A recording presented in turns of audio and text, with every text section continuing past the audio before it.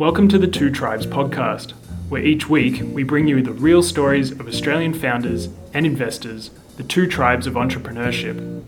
If you like what you hear, give us a rating on iTunes or follow us at Two Tribes News on Twitter. This series of Two Tribes is supported by Tankstream Labs. Tankstream Labs is more than just a workspace for Australian founders, it's a place to work on your passion. TSL, like Two Tribes, brings real founders and investors together. On to today's podcast. I'm sitting here with Marcus Segal of Zynga, also Y Combinator, and shortly to be Google Launchpad Accelerator Program. Welcome. Thank you. Great to be here. So first question, Farmville or Words with Friends? What was your favorite? I think between the two of those games, I would say Words with Friends. Yep. I think Words with Friends is the kind of game that fundamentally changes how human beings interact. So I have friends whose children have gone off to college, and they, sure, they'd love to talk to them every day, but, they don't want to be that kind of helicopter parent. But they know their kid's okay because their kid plays their turn. Mm-hmm. And they feel connected to their children every day because they play with their children. Yeah. Yep. And I think at the core, that's what Zynga is about, and that's Zynga's legacy. Yeah. Unlocking play. The company's mission was to connect the world through games. And what Mark Pincus saw was this gap that, when you're a kid, you play with your kids, you sit on the ground, you're playing with them, and it's painful to leave and go to work. Yeah. And then you get a bit older and you become kind of the cop. You're in charge of saying no and protecting and all this other stuff. And then they get older and they want to play with their friends. Yeah. What we brought back with Zynga and games like Farmville 2 is the ability for people to play games with each other in a lightweight way. Just touching on some of those games and exactly what you said there, how did you think about launching a game? Is it similar to launching a product in the market? Do you have a very clear customer segment or a persona in mind when you launch a game? Or is it more for yourself? Are you creating games for yourself as a dad and trying to connect with the kids? Yeah, I'm not a dad. In terms of our process for creating games, we basically looked at what was happening in the market, mm-hmm. and at the time, Zynga was at the beginning of social games, mm-hmm. and so there were games like The Sims that had worked really well in the PC market, and we thought, okay, how can we make that game so simple that you could play it with one hand while talking on the phone? Yeah, right. And so, that was kind of the basis. How can we make a casual, lightweight game mm-hmm. that maximizes social, that is all about people playing with each other and collaborating and interacting, yep. and that is simple enough that you don't need to have a calculator, you don't need a full keyboard, that you could just point and click and play. Yeah. Giving a bit of background as to your role at Zynga, how did you get into Zynga, and then also into Y Combinator, and now this role at Google Accelerator? Sure. I've been beating around Silicon Valley for about 17, 18 years now, and after the dot-com bust, dot-com won, a lot of people left town. Mm-hmm. But those of us that stayed formed a pretty tight community. Mm-hmm. And we helped each other out whenever we could. And so I knew Mark Pincus, and he reached out and said, hey, could you come in and talk to us about taking payments? At the time, I had a payment startup I was a founder of. Yeah. And I came in and I started working with the team. I became a formal advisor. And I just loved it. I loved the mission. I loved the people I was working with. And I ended up joining full-time. Mm-hmm. Initially, I ran everything that wasn't games, and built up those functions and hired new executives and things like that as we grew. And then we had a group of games that were still making money but weren't being operated deliberately. We had Mafia Wars, very big game. We had Vampire Wars is a big game. Pirate Wars is pretty big. But then there was Football Wars, Dope Wars. There was a Special Forces game. Wars. There was lots of wars games. Yeah. So I took kind of the long tail of them, yeah. and with a great entrepreneur named Roger Dickey, who went on to found a company called Gigster. Yeah. We created a little team, and we did some interesting things with those games. I then moved over to the game ops side, and I became the COO of the game studios for Zynga during the Farmville, Cityville kind of glory days of the company. Yep. Eventually, I left Zynga, as all good things come to an end, and I did some travel. And I then went back to Zynga and did another tour of duty, and it was really a tough year. We had to lay off a lot of employees, and we had to streamline the operations. We brought in another CEO. And after that, traveled around as I do, and I mentor when I travel. I meet with startup founders, the women and men who are changing the world in different parts of the world. Yeah. And I give out advice and I try and be of service. Y Combinator has a part-time partner program, and I went and participated in that, and I got to mentor in that excellent program. Yeah. Then I went traveling again, and now when I head home in January from Australia, I'm going to do some work with Google. Yeah. Your role as a COO versus a CEO, how did that work? What did Mark do, and what did you do? Sure. I mean, Mark is an amazing talent and an incredible intellect to get to work with, and I am an execution machine. My purpose is to make it happen. Mm-hmm. I'm gasoline on the fire. Yeah, get And shit so done. that's exactly right. So Yeah. I was Mark's get shit done guy. Yeah. And operating functions in the day to day was not really his thing. Mm-hmm. He's the big thinker, the strategist, incredible sense of what works and doesn't work in social. And I was the get shit done guy. Yeah, right.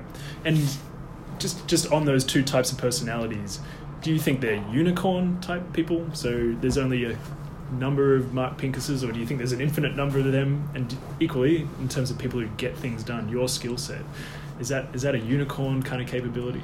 The word kind of unicorn gets bandied around a lot, and Yeah. typically it's used to describe a company that has $1 billion valuation. Yeah.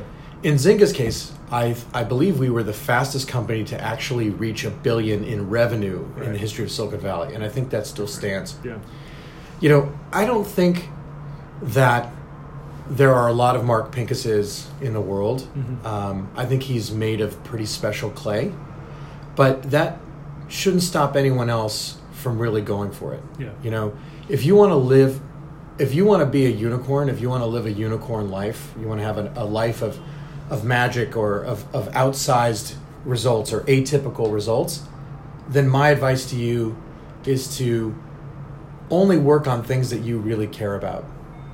If you can spend your life working on things you care about with great passion, with people you respect and admire, then you're living a unicorn life. Yeah. When you stop having your life be about what happens to you and you setting a course and pursuing it, you're living a unicorn life. It may not always go your way, but you're still living a unicorn life.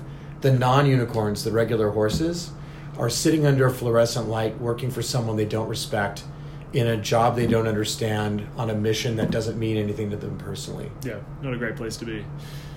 It's okay. There's plenty of people in Yeah. the world.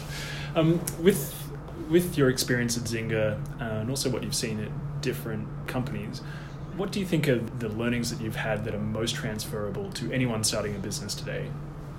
Yeah, it's interesting. I get asked that frequently, and I think that my best advice comes to people who have sort of found product market fit and are trying to figure out how to grow this thing. Again, gasoline on the fire. Yeah.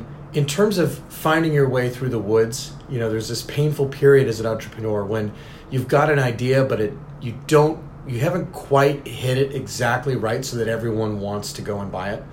And I don't know that I'm the best person to get you through that spot, but what I would tell you is you need to ask yourself this question: is my product vitamins or is it medicine? So I use this analogy a lot, and a blogger wrote a piece once called "Vitamins or Painkillers," and I think I changed it to medicine. But whoever she or he is, thank you for the great metaphor. Yeah. Vitamins we don't need. Mm-hmm. They're the first thing to go. Like if you're on a budget, you're like, addicts don't need these vitamins. Mm-hmm. You don't stop taking your medicine. So if your product is something that's only going to grow your customers' revenue by 3 or 4%. They're not going to sign up. Yeah. They're not going to put in engineering time to implement your solution. You're not going to be a game changer for them. Yeah. And if you're something that's just going to cut their expenses by 3 or 4%, again, how much are they going to pay you for that? And you're going to have to be proving to them every day that you're delivering value. Yeah. Yeah. And we get tempted to start these vitamin companies sometimes because there is money to be made. Mm-hmm. But it's not the kind of company that it's going to be easy to raise money for. Yeah.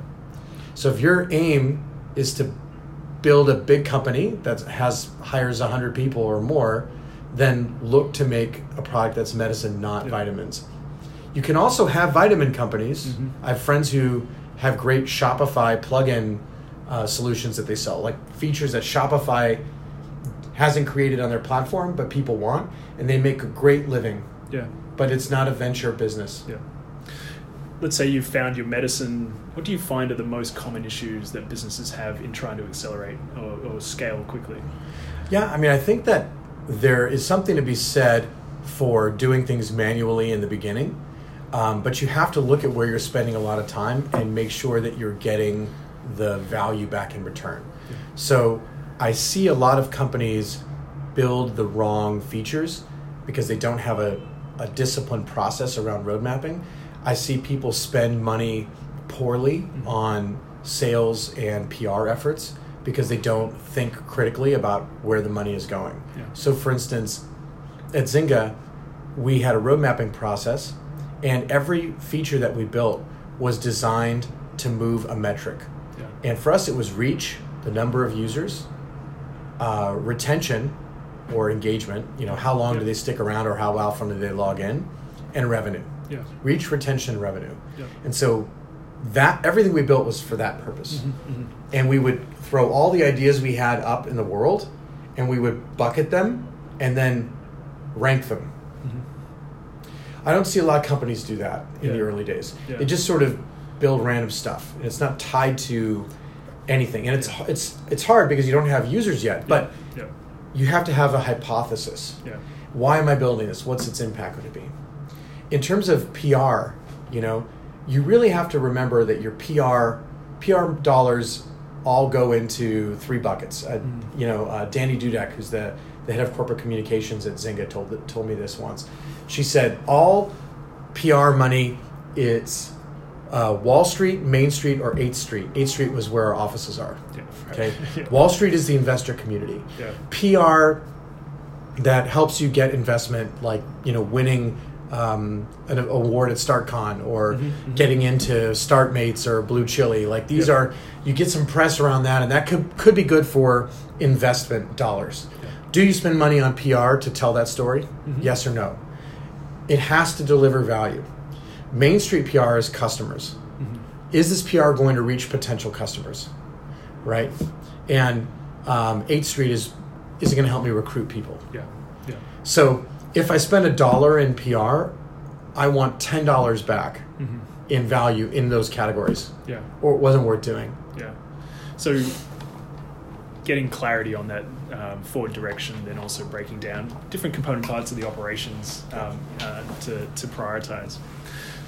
So you've been in Australia now for a week. What are your impressions of the startup scene here? I've been very impressed with the startup scene in Australia, and I've been to, I think I'm at 16 or 17 startup hubs around the world at this point that I visited. Cool. The quality of the ideas is very strong. The talent is committed. The government is doing some impressive things to spur the innovation and creation of companies. There are some things I think that could be improved for entrepreneurs here. I am by no means an expert on the ins and outs of the operating system here for entrepreneurs or taxation and things. I'm impressed with the treatment that they're giving to investors, the tax breaks around investing into these new starts. I've heard, I don't know all the details, but I've heard some distressing stories about entrepreneurs having to pledge their homes, and that sort of thing. That's really hard. I don't know how, if that person just doesn't, if those people just don't know what they're doing or what. But if that's true, that's tough. Yeah. Pledging your home for a vitamin versus medicine might be a bad don't, thing don't, to do. Don't do that. And the other thing is, and this is really concerning, is this tall poppy stuff. Yeah. You guys got to knock that off. You have to be there for each other. You're not a big enough community to be fractured like that. If you have the opportunity to help somebody else out, you help them out. Yeah. there's enough room for all of you to succeed. This is a big world. Mm-hmm. The world is big enough that every single startup in Australia could succeed, and it would be just fine. Yeah. So you should help each other, and you should be there for each other. Yeah. The question on investing, perhaps just specifically on your own investment philosophy, but then one on maybe investing in Australia. What do you look for in a company? Again, and I keep saying it, and I feel bad for your listeners. I'm gasoline on the fire. So I'm looking for something that already has $50,000 a month or more in recurring revenue, because then that's something that I can grow. That's something where we can get on a call and I can say, okay, let's spin up a sales call center, and there's a bunch of things that I know how to do, that I can put to use. Yeah. So if you're earlier than that, then you're still wandering around the woods, and it's just too early for me to get involved. Yeah. Okay. So I'm looking for real traction. Yep. Or evidence of real traction. Yeah. And if you were to invest in a company in Australia, what do you think that would look like? For me, again, it's starting with that revenue baseline, and then I'd have to have some chemistry with the founders, and I would have to really know something about what it is that they're selling. Yeah. My engagement with my portfolio companies is bi-weekly. I put them on a pretty intense goal-setting regimen and things like that, and I have to feel a real connection because, frankly, 16-hour time difference is a lot to deal with. I have one portfolio company that's in India, and scheduling calls and things is very difficult. Yeah. Do you think there's an ideal type of startup in Australia? Do you think there's an industry? Do you think there's a particular problem that Australian startups seem to be solving really well, better than others?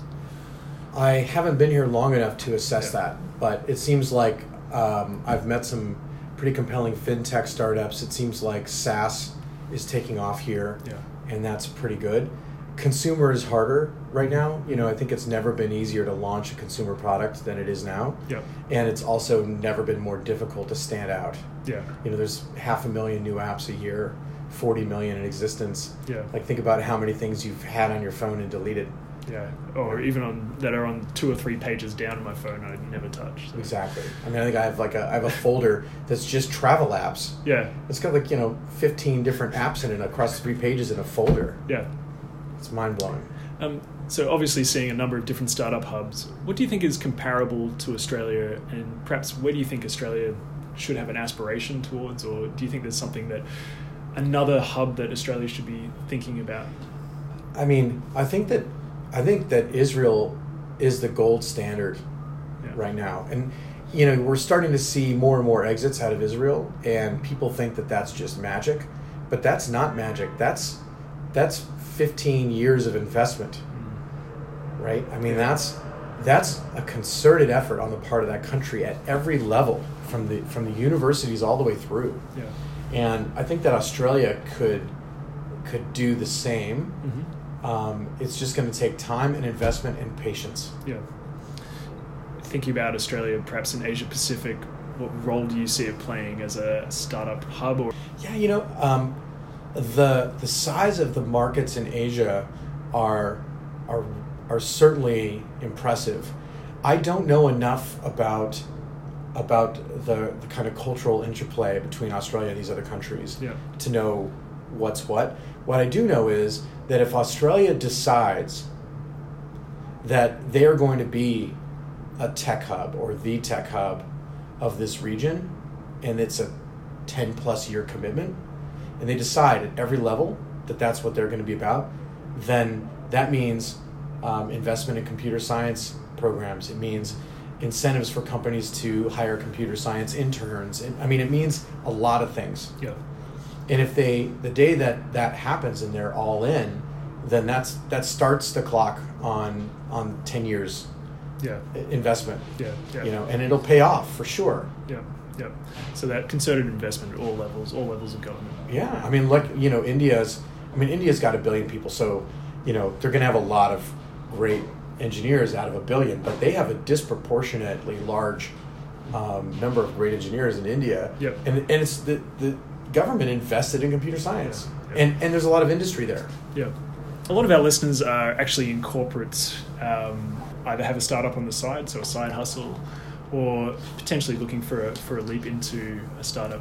Do you have any advice for people who are in a corporate job? And my advice to you is to follow your passion and know that the corporate job is waiting for you.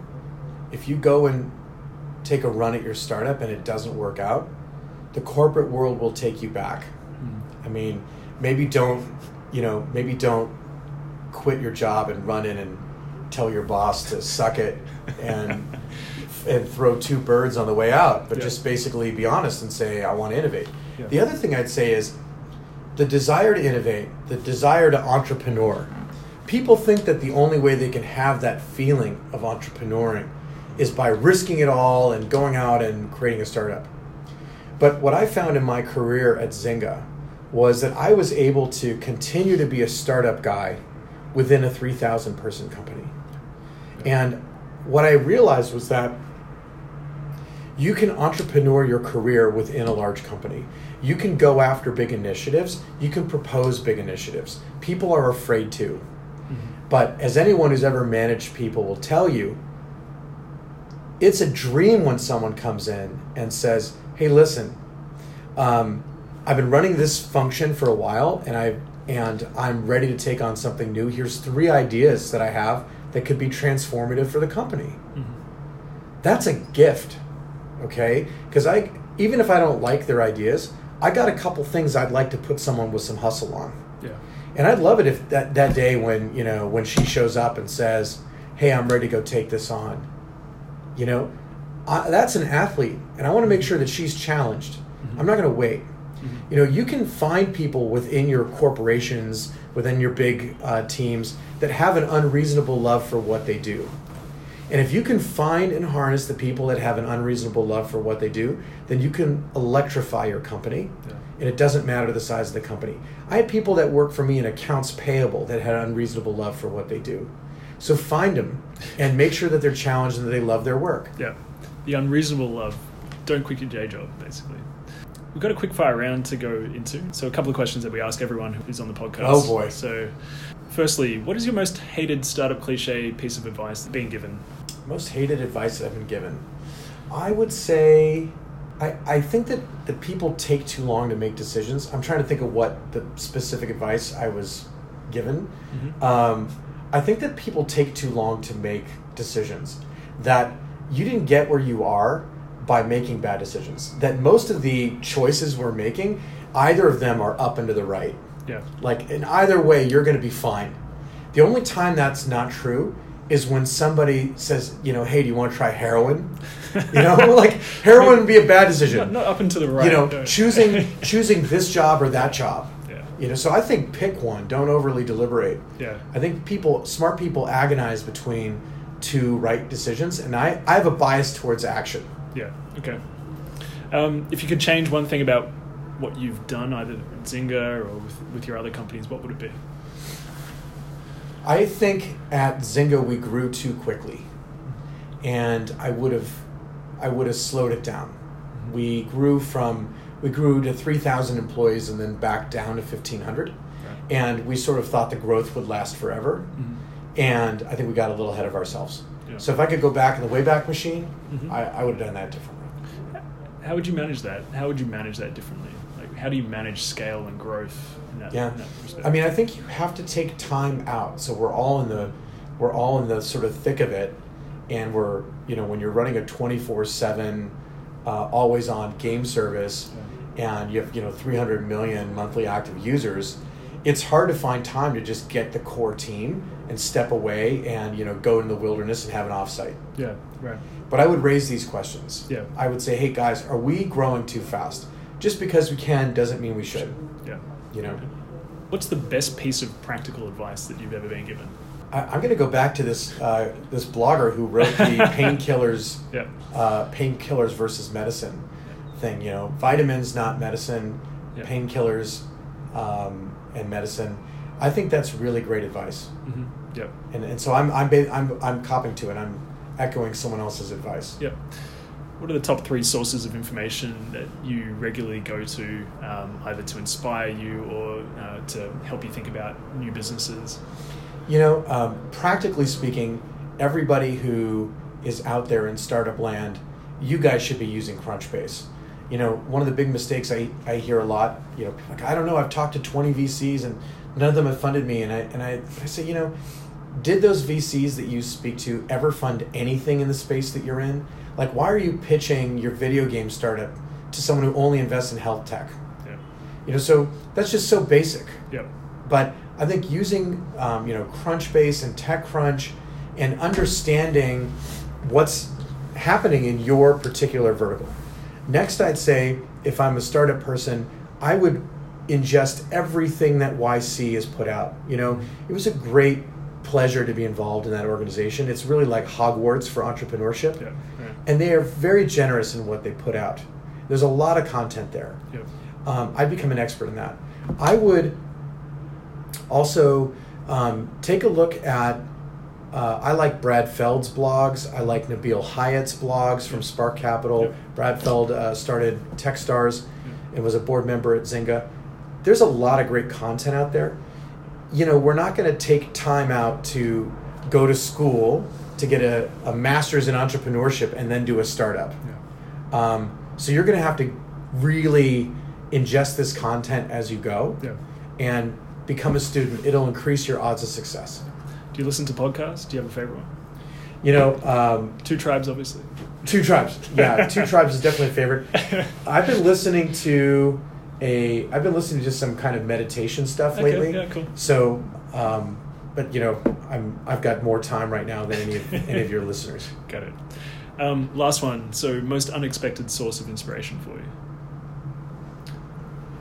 I told this story at the StartCon conference, and when I work on startups, usually it turns out like every 5 years or so, everything kind of blows up. I was at eMusic and we went public, and then the stock went down, and then we got acquired, and then I had some time and I traveled. And each time I go and I travel, and then something happens and I have an experience that changes me and inspires me. Yeah. And I had one of these experiences after eMusic. I went out into the Sahara Desert on camels with a buddy of mine. We went to Morocco. Mm-hmm. And my buddy is on one camel. I'm on a camel that's got a big ring in its nose, which means that camel's a jerk. I'm going to keep it clean for the podcast. There's a word that starts with A and ends in hole, and that's what this camel was. And so the camel's like going, and it's trying to bite me and everything. And so I'm on a camel, Pat's on a camel, and this guy who's leading us, his name is Hussein, and he's walking alongside us, and his son, I don't remember the son's name. And we're going out, and it's beautiful, man. I mean, it's just sand dunes. It's Tatooine from Star Wars, Yeah. And it's just so cool. And my camel's trying to bite me, but, whatever. We're going up and over these big sand dunes, right? Up and over, up and over. Great. We get to this one sand dune, and my buddy Pat's camel goes right at the sand dune, and mine will not go. Won't go. Stops. And I'm trying to get it to go, and I'm doing what you do when you ride a horse. I'm saying, yah, and kind of gently nudging it, and it won't go, and it doesn't care what I have to say, and Hussein is waving his hands and telling me to kick it harder, and I don't know, I'm just not that into kicking. I'm not a camel kicker. My buddy's yelling at me that I'm a terrible camel rider, and the man then Hussein grabs the rope of the camel, and he tugs the rope, and the camel leans forward, and it bites him in the ear so hard that blood comes out, and the guy jumps back, and I'm like, okay, I'm just gonna get off the camel, and he's like yelling at me not to get off the camel, and he takes his walking stick and he starts to beat the camel. And this is getting awkward now, okay? Like, I just, I didn't sign up for this. I just get off this thing. Like, I'll just walk up the sand dune. We'll go around the sand dune. Like, I don't. And Pat is yelling at me. And the little boy is tugging at his dad's sleeve. And he's pushing his son away, Finally, Hussein's just tired of beating the camel. And he's staring up the sky. And I don't know what he's doing. I don't know if he's, praying to Allah or cursing Allah, or maybe he's a Presbyterian. I mean, he's like, I don't know. He speaks Berber. The little boy comes over and he takes the lead rope from my camel, and he turns the camel around so the camel is not looking at the sand dune anymore. And then he gets down on all fours and he crawls all the way up and all the way down the sand dune, all the way up and all the way down. Looking at this, I'm like, this is crazy. Yeah. He's covered with sand. It's in his eyebrows. It's in his eyelashes. It looks like painful how much sand he's got on him. And he comes back around and he takes the rope of the camel and he turns it around, and the camel just goes right up the sand dune like it's nothing. Wow. I don't know if the camel just looks at it and says, you know what, 1 million camels have been up this path, it's fine. I don't know what happens to the camel's mind. I don't speak camel. Certainly not this camel. But in that moment, I had a great lesson for life. In that moment, I realized that in life there are these moments of challenge, and that we're all playing a role. You know, in our lives, we can be the camel. I've been the camel. Mm-hmm. I've been stuck for no reason. I don't know why I'm stuck, but I'm stuck. And all I know is that I'm not moving. Mm-hmm. I've been the man. I've been trying the same things over and over again and expecting a different result. Mm-hmm. And I've been the boy who's the solution finder. Yeah. You know? Yeah. And so in that moment, I found great inspiration. And I've taken that lesson with me in operations, in relationships of all kinds. And that was the most inspiring, one of the most inspiring moments I've had. Wow. So the next time you're up against the wall, just figure out, you know, who am I right now? Mm-hmm. You know, who am I? And be the boy. You know, be the boy. Marcus, thank you very much for your time. My pleasure. Cheers. Cheers. Thank you.